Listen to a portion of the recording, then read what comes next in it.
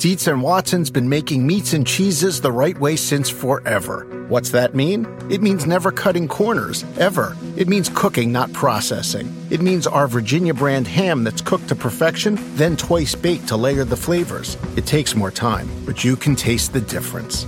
We come to work every day to do it the right way, even if it's the hard way.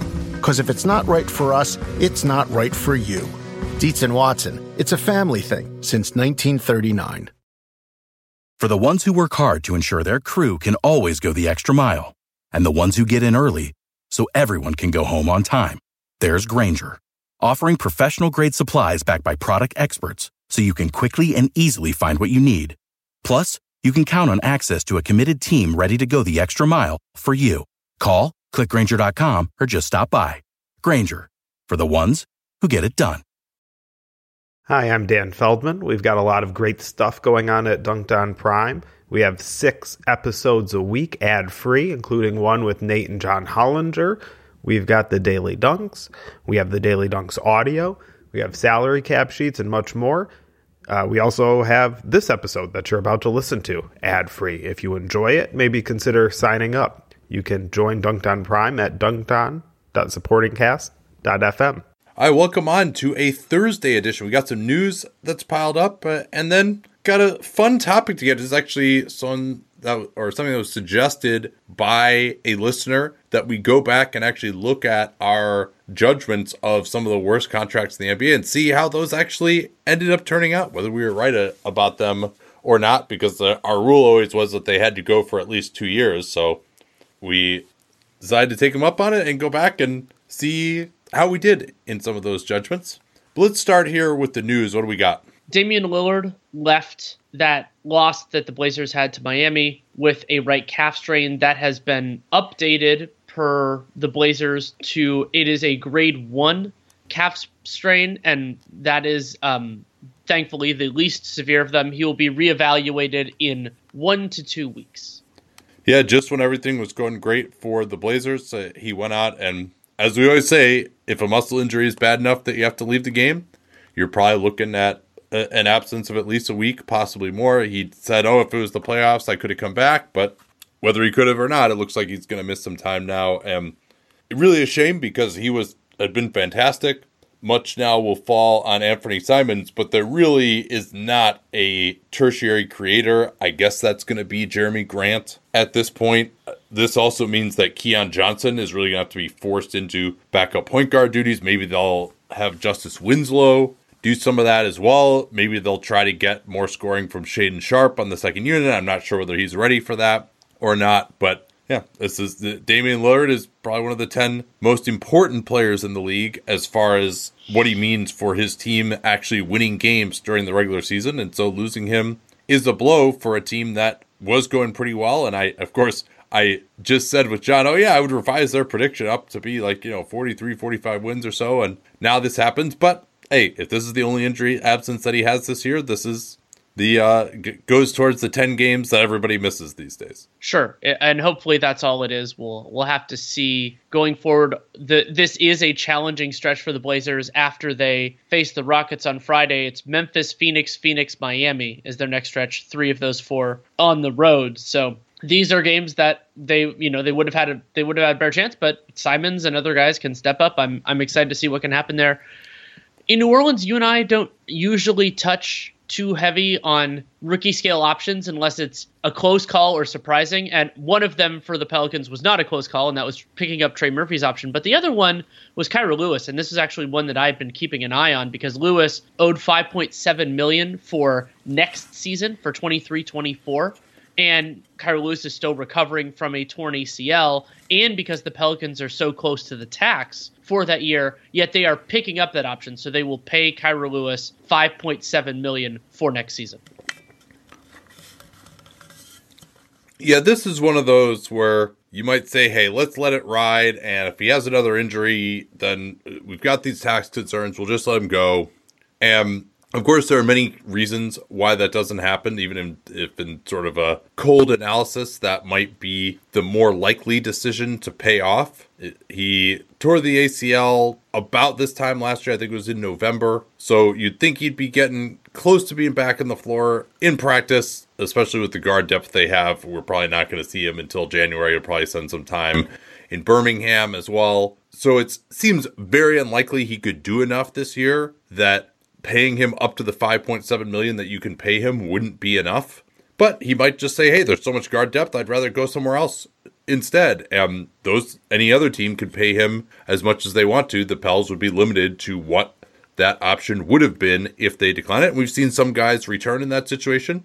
It's been a very rare time that a team has rejected that option and then been upset about it. There's probably only 2-3 instances I can think of. But part of the reason for that is teams are usually extremely conservative about retaining their draft picks, even if they haven't shown much. And this, of course, would be his 4th season coming up. And really to have not shown anything in the first 3 years, it's not shocking in theory that they would want to move on from him. But whether it's sending the right message about players who are being drafted, that if you get drafted here, the organization will be invested in you, or just simply the optics of having a completely failed draft pick, or the optics of, oh, you tore your ACL and now we're just going to give up on you that quickly. You never even had a chance to prove yourself. All of these things lead to more of these options probably getting picked up than they should. But I think most of these teams just see it as such a downside if you do make the wrong call on this, that just doing the thing that everyone does is just easier. And that's why you rarely see those options declined unless it's just obvious. What's notable to me is that teams have not responded to it's a small sample size, but the element of this that some of the, you could call it mistake declinings of options have actually not hurt that team, most notably Kevon Looney and Furkan Korkmaz, both of whom have stayed on the team beyond that point, have made contracts after that point, because you're not allowed to sign one that's richer. That's, it's not a loophole for those rookie scale guys. But, like Kevon Looney, the Warriors declined his option. They ended up bringing him back. Korkmaz, the same thing. And so you could say, like, well, for New Orleans, like, he's going to go into that year. You can't pay him more than the 5.7 if you decline it. But if that's probably enough. And what's interesting is that a lot of those guys haven't changed teams. But especially when that front office is the one that took the player in question, they're typically going to believe in their picks. And because even with the reforms, rookie scale options usually aren't that much money. Like, I think you get in those. But that why Kira Lewis was so interesting is because this is a circumstance where $5 million could matter.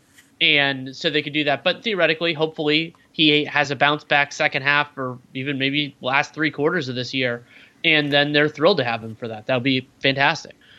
Yeah, and really, probably the most famous instance of a team declining the option and then regretting it was when it kind of seemed like Larry Bird didn't understand the rules with Solomon Hill. But then Solomon Hill ended up getting what turned out to be a bad contract, but that was after his 3rd year. He had a nice playoffs in 16 and was able to go sign like a $50 million contract with the Pels. And then, of course, ended up getting bounced around and never really delivered on the promise that he showed in that playoff series against the Raptors. But the Pacers would have just had him under contract on his rookie deal as a late pick for another year. And so maybe they would have either continued to develop him or he would have just not played well. But if that's like the worst example you can point to of a team regretting it, it's like that's not. But other times, as you mentioned, like with Looney, they kind of let it ride and they got lucky.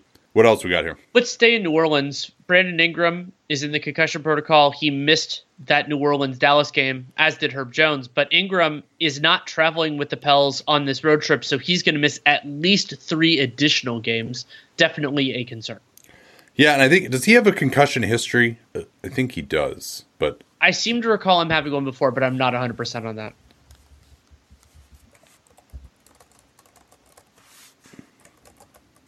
Yeah, in 2018, he had a concussion, and of course, this was deemed concussion-like symptoms this time at first, but now obviously he's in the protocol and will be for some time. And then Herb Jones, a right knee hyperextension, didn't play in that Dallas game, nor did Zion with the bruised butt, and they are both questionable for their game on Friday. Grant Williams, he made contact with an official in that game that the Celtics lost to the Bulls on Monday, so he is going to sit on Friday. The Celtics were not pleased with the decision, but it looks like it's going to hold. So they'll play without him in a game that they could really use Grant Williams, considering Cleveland's front line. Yeah, and Dan wrote about this in the Daily Dunks, or spoke about it in the audio version. And he said basically, like, whether it's accidental or not, you need to not make contact with an official. That you can't, because otherwise guys could just be like, "Oh, it was accidental." When they do, it's like, no, you can't do that. The Nets are still dealing with the absence of Seth Curry. Hopefully he'll return soonish, but I haven't seen, like, it seems like there's vague optimism, but we haven't gotten anything specific yet. He's like, the phrasing like close to return, but we haven't really gotten a threshold there. And then Joe Harris has returned, but they're giving him some maintenance back-to-back rest, so he's not playing on Thursday. Remember, they had that Wednesday night primetime or national TV game against the Bucks. Yeah, and Harris has been limited to the low 20s in minutes. I'm sure they would love to be playing him 35 minutes a game because he actually has some size and some shooting on the wing, which they, again, somehow seem pretty bereft of. And Brian Windhorst went on TV today and said that he's been talking to scouts who believe that Simmons is almost relieved when he gets into this foul trouble. He doesn't have to be on the floor, and that he's scared to shoot in the lane. There was an instance yesterday when Kyrie passed it to him and said, "Shoot it," and he just passed out of it to someone else, and they ended up scoring on the possession, but still, and then Kyrie gave a defense of him. But I don't like to get into guys' head to the extent of like, hey, they are fouling so they don't have to be out there anymore. I mean, scouts don't know that. Like, there's no way. That's just total speculation. I don't give a lot of credence to that. However, the fact is he's been playing bad on defense and he's been playing bad on offense. And he's not, this is a guy who scored in the mid-teens when he was in Philly. If Brooklyn's going to be a contender, he can't be having these single-digit scoring games. And so he just needs to get better, and it's getting late early there. The Kyrie, Simmons, KD triumvirate is negative 30 on the season already, which is not great, and they barely won one game so far. In Atlanta, Bogdan Bogdanovic coming back from that right knee surgery. Just a brief update there since we talked about that earlier in the week.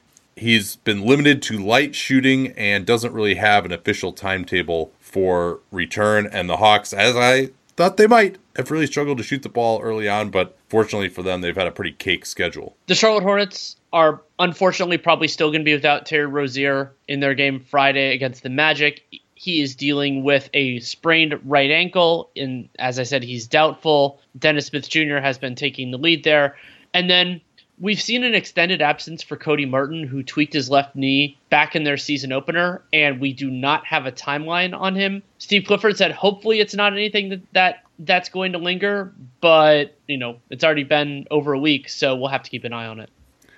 Yeah, catching up on a few other things. Zach LaVine had that nice game we talked about yesterday against the Pacers, but he's questionable for the next game. They got a back-to-back over the weekend. Presumably he only plays in one of those two games. Darius Garland was hoping to come back on Friday. He's not going to make it with that lacerated eyelid. It's going to be a little bit more time. Hopefully he plays on Sunday on the NBA Strategy Stream. Yes, although I still am very interested in Cleveland even without that. Yeah, that'll actually be fun, especially for international listeners. You might be able to see it at not too late of a time. It's at 6 o'clock Eastern, 3 Pacific, if memory serves. For Dallas, Tim Hardaway Jr. didn't play in that game against the Pels on Tuesday. Right foot soreness. That's something to monitor because that's the foot that he broke. Oh, no, sorry. I misspoke. It was actually a left foot injury that he had. So maybe it's a compensation thing, maybe not, but that's less concerning. Yeah. I think, no, his surgery, it looks like his surgery. Wait, I'm seeing both. All right, hold on. All right, ESPN.com. Tim Hardaway has surgery on broken left foot. I'm seeing left more than right. Fifth metatarsal. I was at that game. I thought I remembered it being his left foot. It also might have been a summary mistake. Yeah, let's go with left. Okay. Yeah, we're just locked in today. Well, I mean, it happens. It's but But I want to apologize. When I was laying out the Mavericks rotation over the weekend and kind of the wrap up, the roundup that we were doing, I said that Davis Bertans was out of the rotation. I had not remembered that he is missing time due to a right knee injury. We do not have a return timeline. I still don't think he's going to be in the rotation even after he returns, but we cannot fully evaluate whether Jason Kidd intends for him to be in or out until that juncture. And I think he should be in, because playing Josh Green and Facu together, I don't think is going to be sustainable. That is definitely consideration. And then game. Frank Ntilikina hasn't played so far due to a right ankle issue. I haven't seen anything definitive on a timeline yet with him either. Yeah, Michael Porter Jr. didn't play in Denver's win over the Lakers. There's hope he could be back against Utah on Friday. He's listed as questionable for that game with a lumbar management. But again, this wasn't a back-to-back. This didn't seem like planned rest. It seemed like there was actually something there.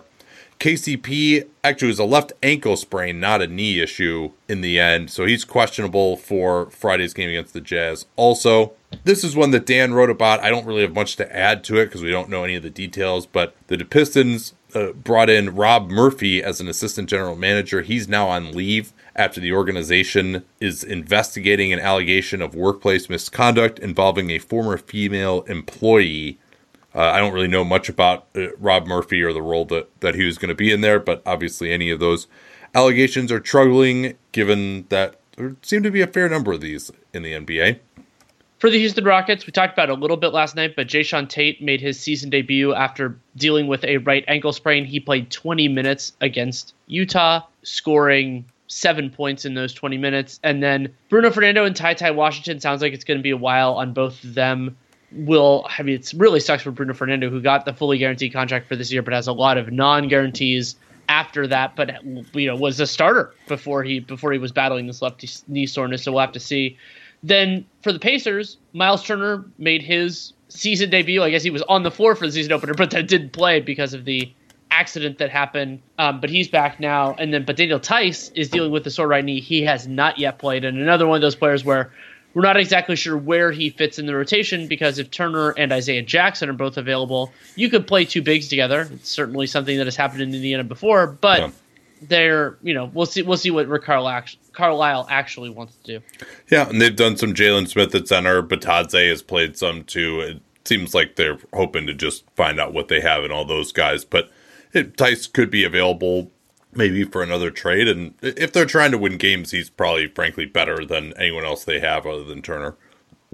For the Lakers, go ahead. As of this recording, Anthony Davis and Russell Westbrook are both questionable for the Lakers game on Friday against the Minnesota Timberwolves in Minnesota. That will be their chance to get off the schneid and get to 1-4. Well, of course, keep an eye on that. Yeah, AD, low back soreness. We talked about yesterday how he kind of got pushed in the back a little bit in a rebounding action by Jokic and Russ. Of course, it's the hamstring, but a reminder that he supposedly will come off the bench if he is available. And then this is a big one here, Danny. Yeah. Zaire Williams. They've actually been a little bit more specific here on his injury, but he's going to miss 4 to 6 weeks now with patellar tendonitis. It had been knee soreness that seemed like it was more of a temporary thing. You hate to see, too, with a guy who's that young to be having knee issues like this, kind of these overuse type of injuries. But if you have tendonitis that's that bad that you have to miss this amount of time to fix it, it's pretty much an issue. And so it's going to be more LaRavia, more Roddy still. Even with Dylan Brooks back now, they don't really have much at backup on the wing. John Konchar is going to play a lot. I trust him more in the rotation. Roddy and LaRavia haven't proven that yet. Victor Oladipo is not traveling with the Heat on their road trip due to left knee tendinosis. And then Omer Yurtseven, there had been optimism that he would be healthy enough to play by the end of the month, but he looks like that might not happen due to a left ankle impingement that is put more on the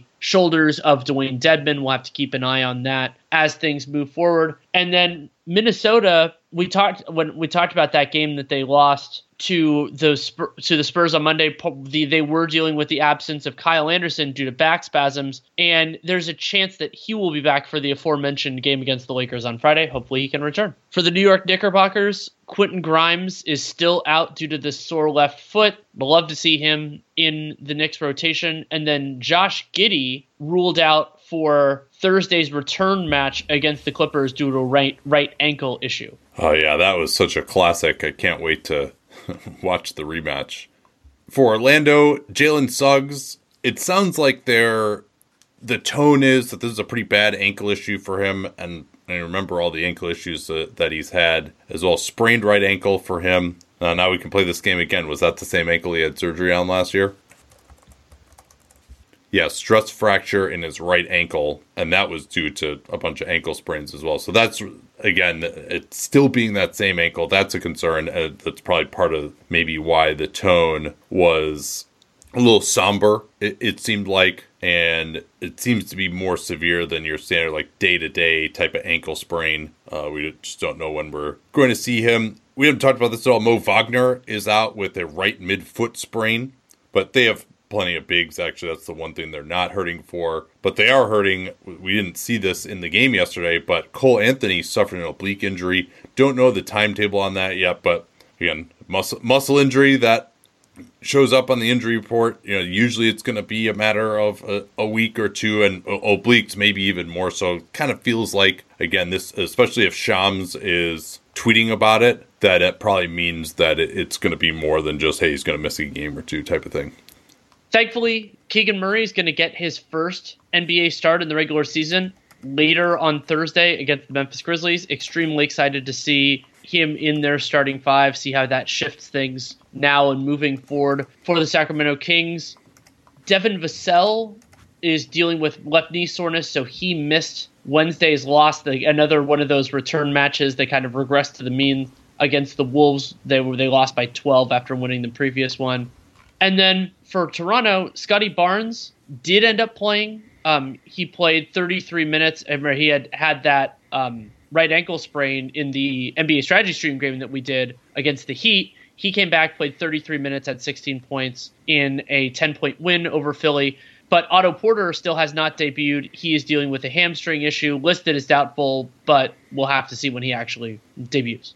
Man, I just love American Giant. Just an amazing clothing company. I was reminded again of how much I love it when I drove from California to Montana over the All-Star break. And you know what it's like when you're on a long road trip and it's cold, particularly when it starts off warm in the Bay and then we get into some really cold areas. You're like, well, I don't want to wear like my jacket in the car, but then when I get out to fill gas, I'm going to be freezing. But the American Giant hoodie was perfect because despite being made out of a nice heavy material that'll keep you warm, it's not too hot as well. So I was able to wear it in the car, not be too hot, step out of the car, and still be warm enough when I was filling up gas or going into a restaurant or something that I didn't feel like I needed my jacket even when it was cold outside. These things are amazingly durable. I proposed to my wife wearing an American Giant hoodie in the Grand Canyon almost 7 years ago. I still own that same hoodie. I still wear it constantly. And American Giant has since spread out into all sorts of other types of clothing, like their premium Slub Crew tee, the No BS high-rise pant, the slim roughneck pant featured in Giant Magazine issue 2. Every American Giant piece is made in America and designed to last, no exceptions, and it provides year-round comfort. So find a closet staple for every part of your spring days at American-Giant.com and get 20% off your first order when you use that vendor code CAPSPACE at checkout. Easy to remember, we talk about CAPSPACE all the time here on the program. That's 20% off your first order at American-Giant.com. Don't forget that CAPSPACE code to let them know you came from us. Anyone who's seen our YouTube videos knows that I don't wear formal stuff all the time. So when it's time to dress up rather than dress down, I highly recommend Indochino. They were the official outfitter of my wedding. I got my tux from there. All my groomsmen got their sport jackets from there as well. I felt really good about having them be the outfitter of my wedding because all of my groomsmen were going to get stuff that they could continue to wear that fit them perfectly. Because when you go somewhere else, you're not going to get something that's made for you. So why not measure yourself in 10 minutes or visit a showroom rather than feeling like you're wearing somebody else's suit that they tried and failed to tailor for you. And not only does Indochino have the suits that made them famous, but now they've got everything. Blazers, pants, women's wear, outerwear, designed and made for you. Hundreds of high quality fabrics to choose from. European wools, linen, cottons, tons of colors, tons of patterns. You can customize things like the lapel, the vents, the pockets, and you'll get a piece that is personalized for you in fit and style. Level up your game with Indochino. Go to Indochino.com. Use the code CAPSPACE. These are CAPSPACE we talk about all the time here on the program. You get 10% off any purchase of $399 or more. That's 10% off at Indochino, Indochino, Indochino.com. And don't forget that CAPSPACE code to let them know that you came from us. All right, this is going to be fun. I think let's just go back in order here. We've done this just about every year to look at the worst contracts in the NBA. Maybe we'll do a separate episode on the best contracts. But some of these have aged pretty well. I would say most of them have. Others have not. So let's begin. The last time we did this was February 17th, 2021, as far as I can tell.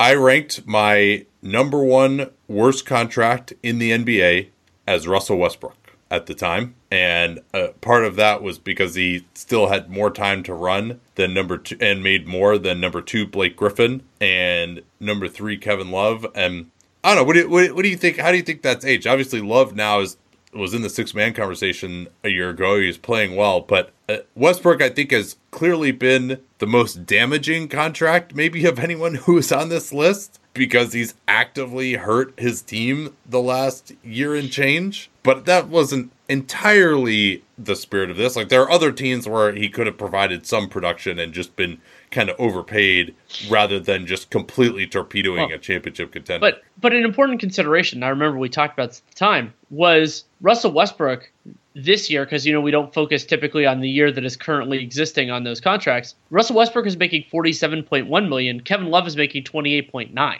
So that it's the kind of the volume that it's underwater. And so with Russell Westbrook, sort of like John Wall, who was in his own unusual situation a year ago, who then got bought out and signed with Clippers. So he's still $40.9 million on just the Houston books. But if you want to do like his contract, I believe was basically the same amount as Russell Westbrook's. So that was $47 million. So he's a consideration there. And it's notable, that only one of these three ended up getting bought out. But part of the reason, and that was Blake Griffin, part of that is because of who was willing to leave money on the table, the overall situations that they were in. But Blake, it is also interesting. So if you want to throw John Wall into this conversation, which is kind of there, is that the players who were extremely important to the franchise that signed them to that contract, and just even as salaries were rising, not as much during COVID, but as they were rising, it's like, oh, that'll be totally worth it. And it just wasn't quite. And what's also interesting, kind of piecing it back together, this will be probably when we go even further into the past. I believe that the two of us criticized all of your top three when they were signed, which is not necessarily, in this case, none of them were the year we're talking about right now.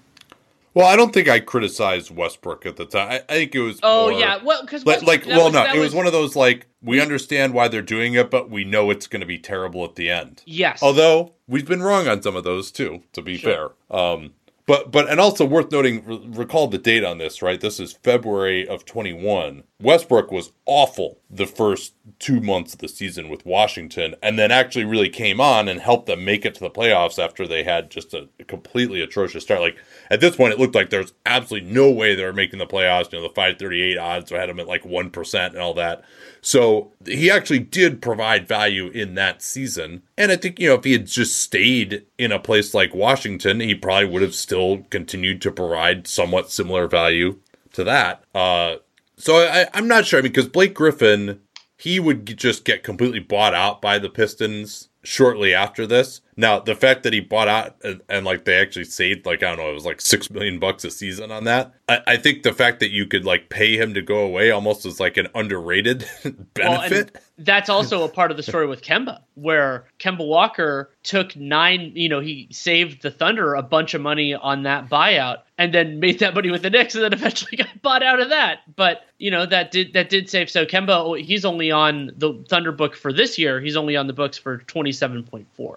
Yeah, but Griffin, obviously, basically just didn't contribute. He was He actually did a little something in the playoffs, but he's been a minimum player since then for a reason. It's surprising that he's even still in the league at this point. So I think if I had to go back and redo it, I probably would have Blake a little bit higher than Russ, just in terms of just negative value over these years. But now Russ also he still has an additional year at the $47 million, even more than Blake was making. So the story is still not yet to be written, but I do think it's a little unfair to Westbrook that, hilariously, because this team traded for him, he's been in one of the worst possible basketball situations he could be in these last 2 years. Let's talk about a couple of the vindication rejuvenations. Well, we didn't talk Kevin Love too. Like he basically, was like missing a ton of time over these previous years, and now he's all of a sudden healthy. And I think Kevin Love has probably been a $15 million a year player last year, and he's making low 30s. So that's not to only have $15 million of negative value in one of these years was good, but also, and I think he'll continue to be about a $15 million player this year if he plays the same way he did last year. But he also did almost nothing in the 21 season. Well, and because Love's specific limitations made it unlikely that he could be a starter on a successful team. And how, we talked about the basketball ecosystem of Love's college teammate Russell Westbrook. Love is in a very favorable situation because they had two defensive stalwarts that they could pair with him, and they needed somebody with his offensive prowess to make it sense. And Love looked better in this circumstance, and because they didn't need to lean on him as a starter, then that put him in a better position to succeed. So yeah, I would say he's one of the rejuvenations. And then the other two that came to mind that weren't in the firm conversation for worst, but their contracts definitely look better now than they did before, are Andrew Wiggins and Al Horford. So Andrew Wiggins, there have been various moments, when we go back through these chronologically, that he would be firmly on the list. And then in part due to his massive improvement as a player, getting better defensively, toning down some of the worst parts of his offensive game, and becoming a more reliable shooter, he has become a better basketball player. And you combine that with positional scarcity and being put in an extremely favorable basketball situation, he went from being a very negative value contract to being at worst, completely reasonable, and looking at his future extension, pretty damn positive contract.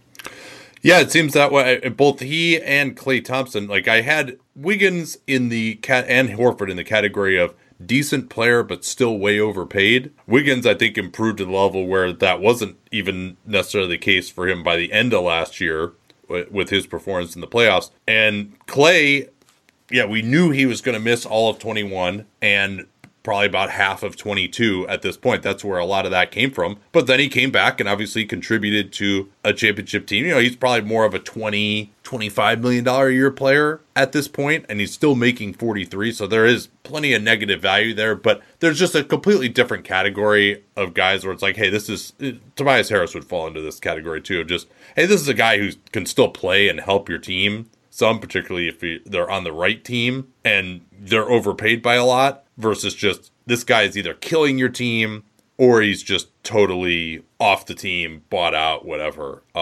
Also pretty noteworthy, Danny, that, I guess we could talk about Horford too. He was just on that OKC rest plan. He had actually played well the first couple months of the season in OKC and then just was shut down after that. But then even then, after being traded to Boston, I think he exceeded expectations quite a bit, to the point where if you were going to say he was overpaid a little bit last year, it wasn't by much. And you could also point to the decision that Brad Stevens made to pay him, because Horford's his contract did get significantly more guaranteed by virtue of the Celtics making the NBA Finals. Yeah, there was only a $5 million variance between the guaranteed amount.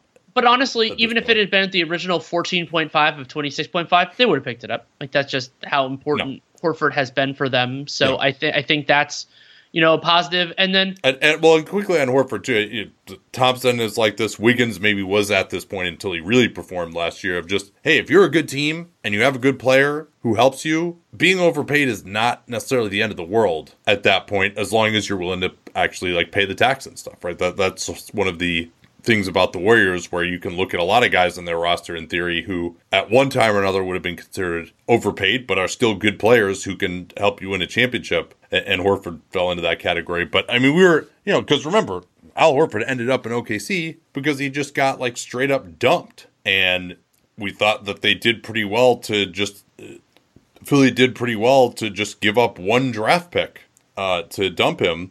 And then but he rehabbed enough to where he got dumped for another player who really should have been on this list. And at this point, he was just like kind of coming back. He had been an all-star the previous year. He'd played pretty well in the playoffs in 2020. And then he was just, kind of on this minutes limit. But Kemba Walker went from just like an all-star level to bought out and can't even find a job in less than 2 years. It's pretty stunning. And he was definitely a contributing factor towards the Knicks starting five having so much defensive trouble last year. But, I mean, for him to not even have a backup job right now, and, I mean, calling the Pistons bluff so that he wouldn't take a buyout ended up, as of now, being the right decision. I'm optimistic that he will find a home eventually because, unfortunately, point guards will get hurt over the course of the year, and Kemba Walker is a capable player. But the margins for kind of veterans who can't stay healthy get a lot tighter. And I mean, it's not an exact analogy, but so there's a clip that was going around a little bit of Vince Carter on his podcast talking about Russell Westbrook. And it was the idea that basically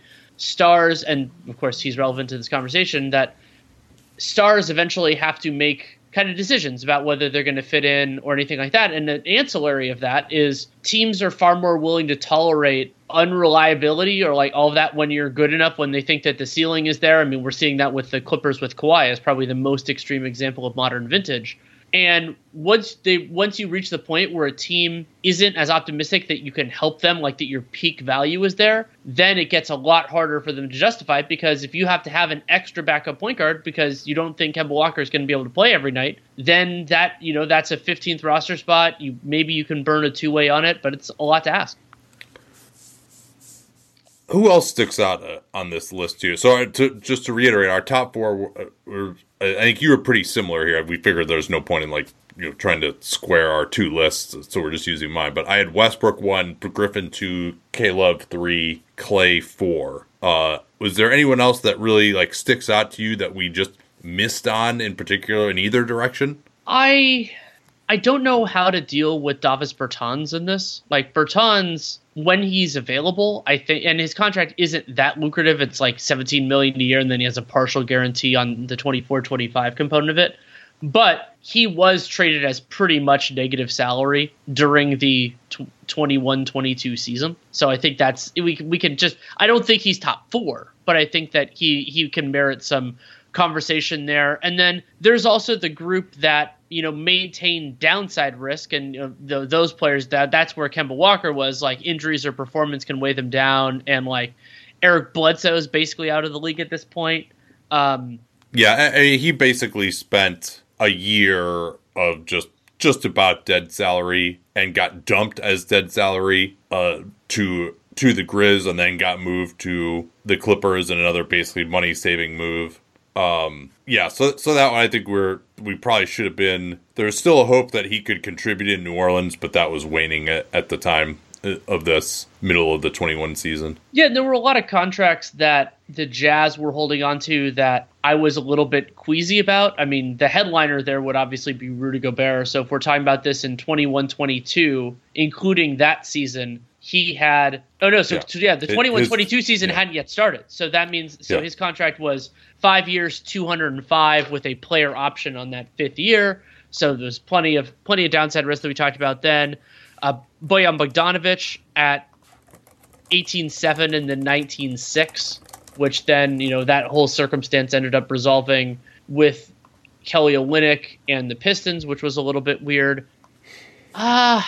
I mean, Dwight Powell still exists, but again, that's it's not hugely negative. It's there's a separate category which is bad, but not that catastrophic for your books. And I would say Dwight Powell, Dwight Powell was an ill-advised contract and extension, but it's not as damaging as Russell Westbrook.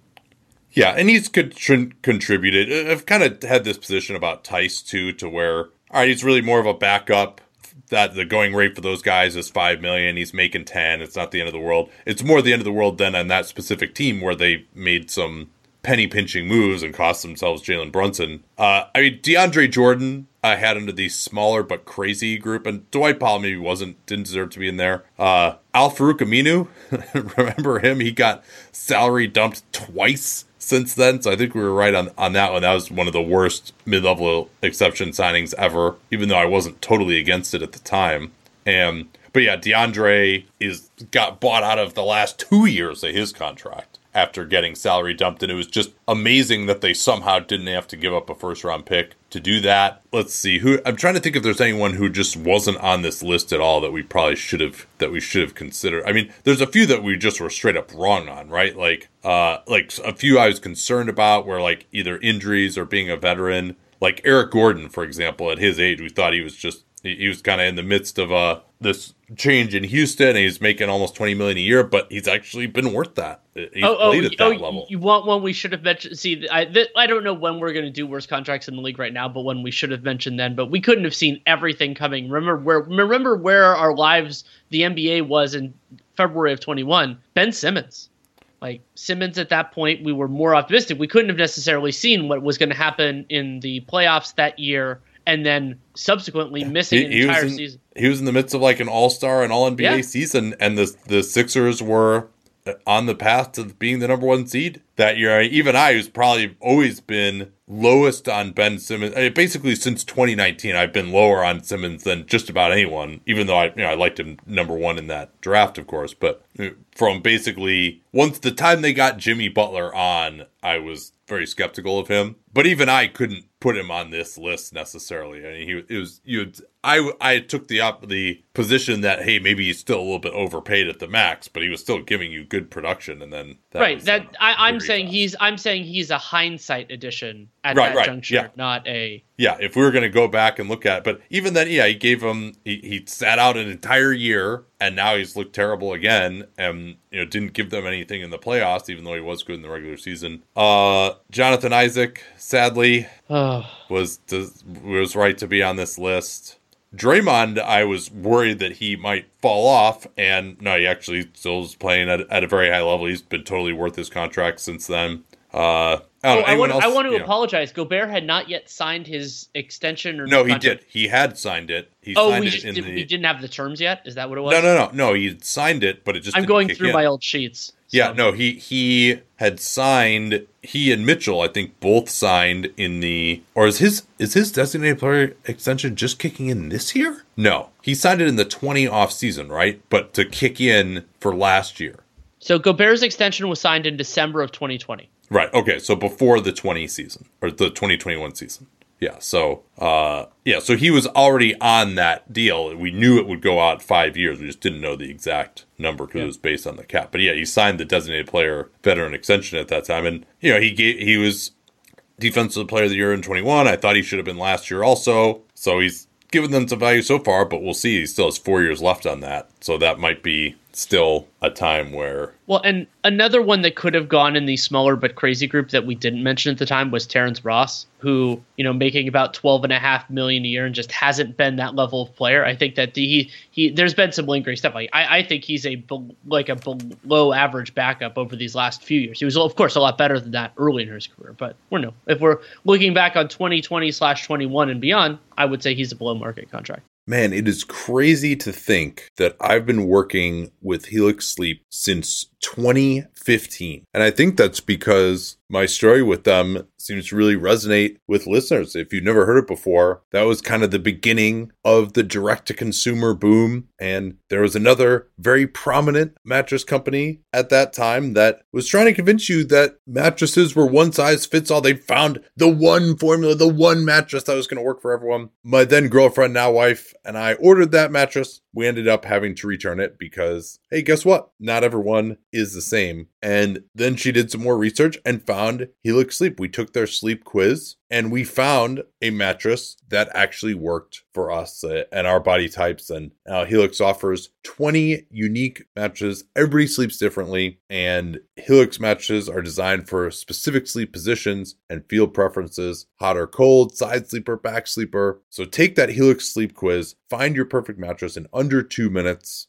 and it's shipped straight to your door, free of charge. It's no risk because you really need to sleep on the mattress in your own home. You're like, well, how should I order this if I can't sleep? I'm like, yeah, you're not going to learn anything by going to the mattress store and sleeping on the mattress where, do I take my shoes off? Do I leave my shoes on, but then my feet kind of hang off the bed because I don't want to put my shoes on the bed? And is it weird that I'm laying here for more than 30 seconds? You can't tell anything under those circumstances. You might as well just order it, get it sent to your house, get that 100-night trial. They're 10 to 15-year warranty depending on the model. And there's never been a better time to try a Helix Sleep mattress because they are offering 20% off all mattress orders and 2 free pillows for our listeners at helixsleep.com/capspace. Easy to remember /capspace. We talk about all the time here on the program. That's helixsleep.com/capspace. This is their best offer yet. I can attest to that since I've been working with them for 9 years, and it won't last long with Helix. Better sleep starts now. Don't forget that /capspace URL to let them know that you came from us.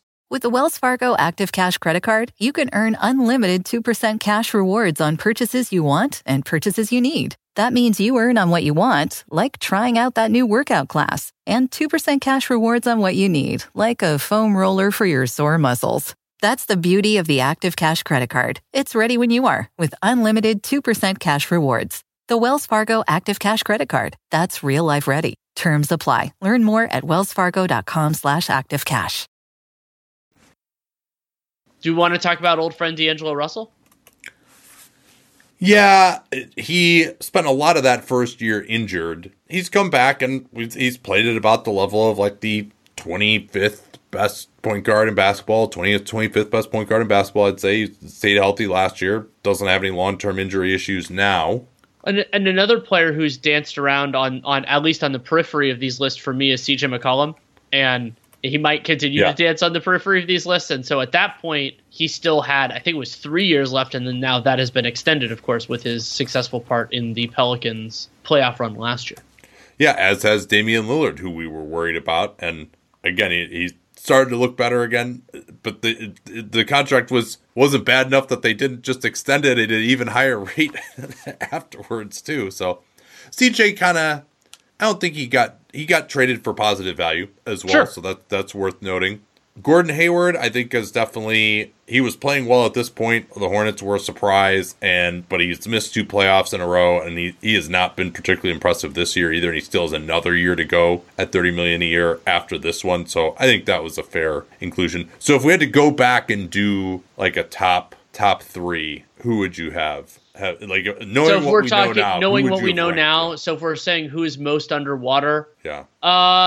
So I actually think Ben Simmons would be pretty high on my list because he ended up missing an entire year, and we don't know what in the hell he is right now. And his contract runs so much longer than Russ. Westbrook is still pretty high on that. And then Kemba Walker. I mean, he's basically kind of gone off the face of the earth over this period of time, and he's still, like if you theoretically held his contract, then you would have gotten out of $9 million of it because he was signed with the Knicks. But I mean, he's getting fully paid for this year, and he's out of the league for now. Yeah, I mean, I think you would have to, like, K-Love is probably off of this list now.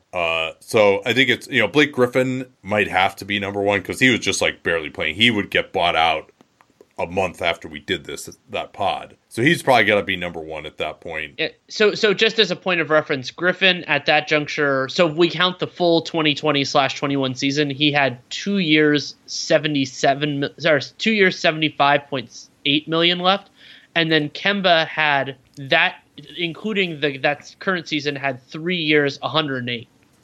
Yeah, so maybe Kemba should be higher because it went longer. Like Griffin only went 2. I'd have Kemba as a worse contract. Kemba is a worse contract than Blake Griffin for sure. Yeah, and Ben Simmons. I mean, man, God, it does.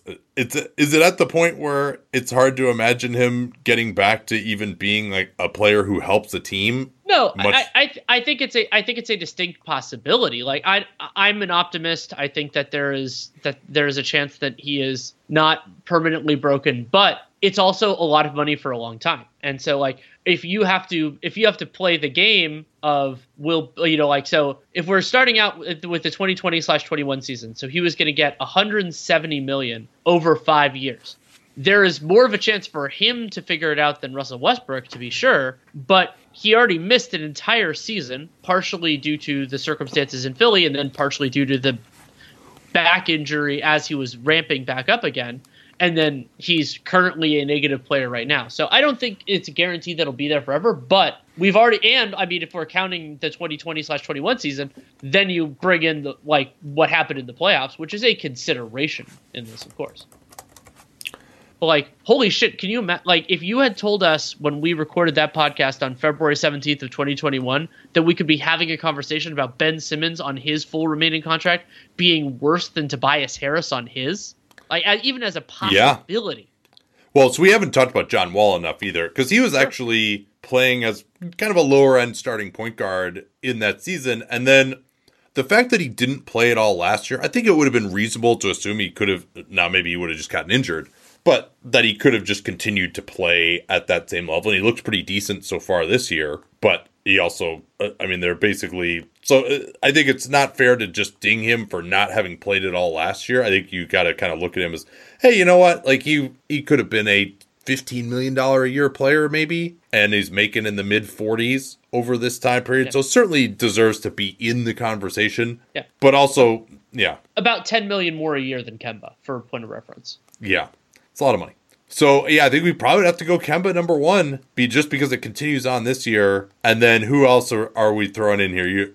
Simmons, he did play well at least the rest of that season, but his goes out the longest of any of these. And then the other guy, if we're talking about, like kind of the negative value of that contract, in part, I mean, we have, of course, the significant benefit they played in that year, but Klay Thompson. I mean, Klay Thompson, when we recorded that podcast, he ended up missing a bunch more time. And then, because he was out basically the first half of the following year, but then he was a part of a championship team. Though, like, how much benefit you give Klay for that when if he were on if that were on another team, maybe they wouldn't have made the playoffs in the first place and everything else. So, like, he gets some benefit, but it's not like he was Steph Curry. He was still Klay Thompson.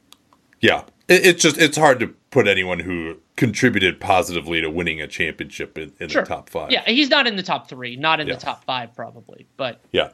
Granted, though, if you were in a different situation, maybe it would have been a different.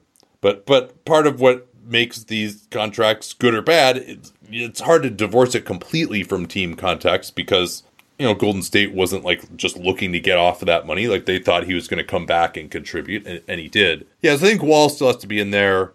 I'd probably go Kemba 1, Blake 2. Simmons, just because his story, he could still rehabilitate himself. He's young enough. I can't go with him 3. I probably got to go Russ 3, John Wall 4. I think John Wall would have been better than Russell Westbrook over this time if he'd been playing. And then probably Simmons 5. That seems about right to me. And honorable mention to your DeAndre Jordan, like some of these smaller ones that just, like, how damaging can it be if you can get off of it for some second round? You don't even have to give up a first to get off of it. All right, we probably got time to do. I guess let's just go back and look at the previous list and see if there's anything interesting. Can we do a very quick flashback because I know our listeners and it will provide them some joy. One of the documents that you shared with me is the 2016 worst contracts. Yeah, and actually we did a show, I think right at the start of Dunked On, of best and worst contracts since the lockouts, like over a 5-year period. I think maybe we should do like a 3-man pod with you, me, and John, where we say the best and worst contracts of the 2017 CBA. But yeah, let's go back to 2016. That's a good way to start. We have like another 10 minutes or so before we got to go to the game anyway. So that's probably the best use of our time. The glorious Sour 16s. And oh, baby. So like, there are some truly glorious ones. Remember that the way we usually count it is looking forward beyond that season. And so remember that also part of the glory of the 2016 version of this is a vast majority of these contracts were signed that same year. Usually it takes a little bit of time for a contract or an extension to sour. Not always, but usually. And a vast majority of these were immediately some degree of that. And the original quintuplets of the Sour 16s in some form or fashion, the former Chicago Bulls teammates, Joakim Noah, 3 years. So this is after that first year, $55.6 million over 3 remaining seasons. Luol Deng, $54 million over 3 remaining seasons. But then you have to add in their Sour 16 brethren. Evan Turner, $53.6 million over that time, so roughly the same as Luol Deng. Miles Plumlee, $37.5 over that time. And then Timofey Mozgov, $48 million over those 3 years. Yeah, and just to go through what the initial contracts and some of these were, I have all of these seared into my brain, by the way, Danny, Joakim Noah, 4 for 72, ended up getting stretched 2 years early and had a brief cameo coming back. In a move I criticized, by the way. Which you ended up being right to criticize. Yeah. Turner, I have a note here that at the time we did this, he was 95th out of 99 shooting guards in RPM. He was 4 for 70 with the Blazers. Actually was on the team for 3 seasons, but then ended up getting moved and bought out by the end. Didn't really play in the NBA again. Mozgov was 4 for 64, and he got dumped immediately in the 2017 offseason with D'Angelo Russell to pick up Brook Lopez, which turned out to be kind of a brilliant move, except Brook Lopez didn't blossom until the year after that. And then Deng was 4 for 72, another stretch that ended up kind of not paying off for the team in question, the Lakers. But he had a very brief cameo in Minnesota, but it basically was never. I mean, like that starts to do the crowd. I mean, you had like Mozgov, Deng, and Noah sign their deals and basically were just never heard from again the moment they signed it. Didn't play another moment of like impactful basketball the instant they were signed. A player that we can add in there that you had at the time in the still could go badly group, and boy did it. Max or nothing motherfuckers, Chandler Parsons. 3 years, $72.3 million. So he was making more than all of these other guys. And then largely due to injuries, he just was never the same player again. Yeah, and we thought that might be the case at the time. And Mike Conley actually had that one, the largest contract in NBA history that he signed, the 5-year max with Memphis that offseason. That turned out to be pretty okay. Like, he actually signed another lucrative contract after that with the Jazz, and now he's a little bit overpaid. But he got traded for positive value 3 years into that deal in the summer of 2019. I mean, let's just go through a few more of these. Wait, let's just stay with the Blazers and Blazers related entities.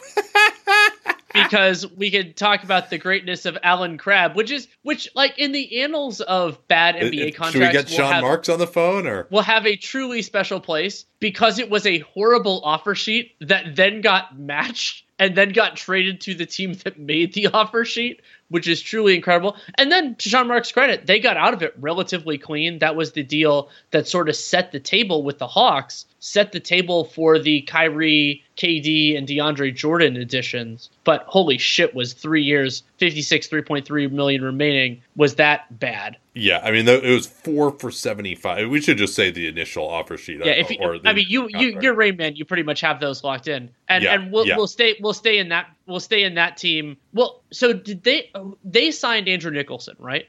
No, or did they trade? No, remember the Nets, their legacy, and they only ended up with one of these guys in the end somehow, but 4 for 50 for Tyler Johnson, who I actually think could have worked out fine as a third guard at that money if he just hadn't suffered as many injuries as he did. But he basically was like hurt and played like one season after that. It really was never heard from, but the Heat matched that.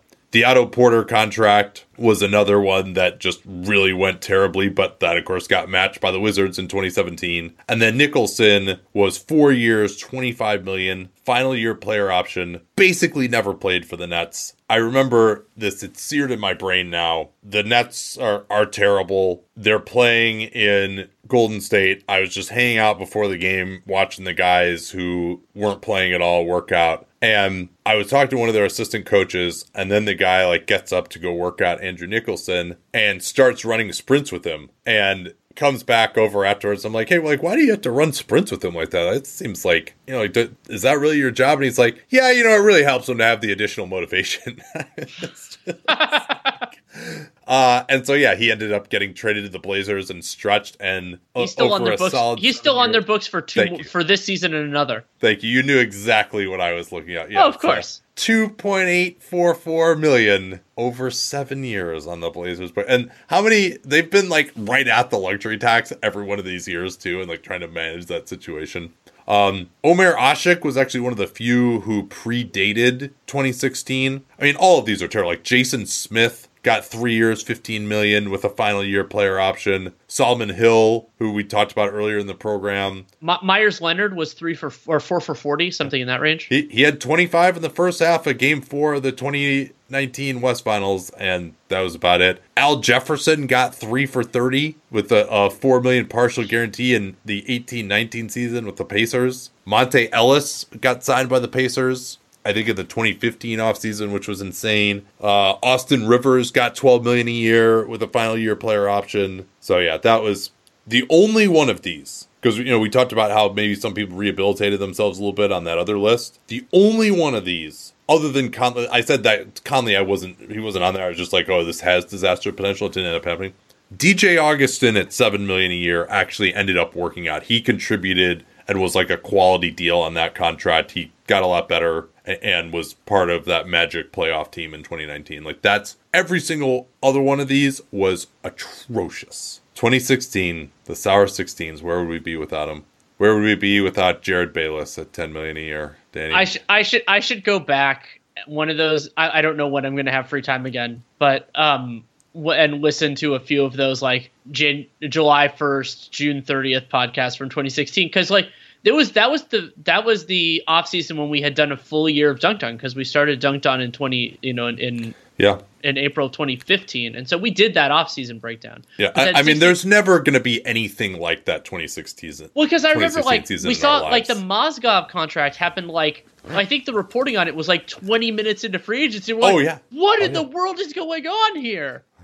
I wrote a piece for the Cauldron, actually, like, Lakers may regret Mozgov commitment, and I read the whole thing. I'm like, yep, this all turned out to be true. And then the last sentence was, they would have been better off spending this on someone like Bismack Biyombo instead. I was like, fuck! Why did I have to put that last line in there? I was just like, yep, just like, can't forget it. Yeah, 2016, Nate Duncan, he's pretty fucking smart. And then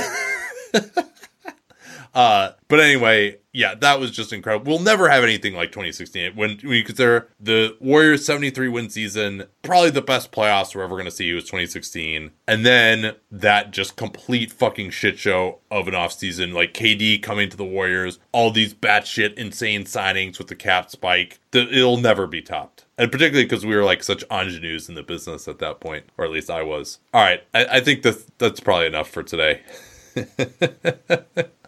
This was fun. We could save the rest of this maybe for just if we do the best and worst contracts of the 2017 CBA. And we'll call it quits. I'll see you in like an hour at the game. Sounds good.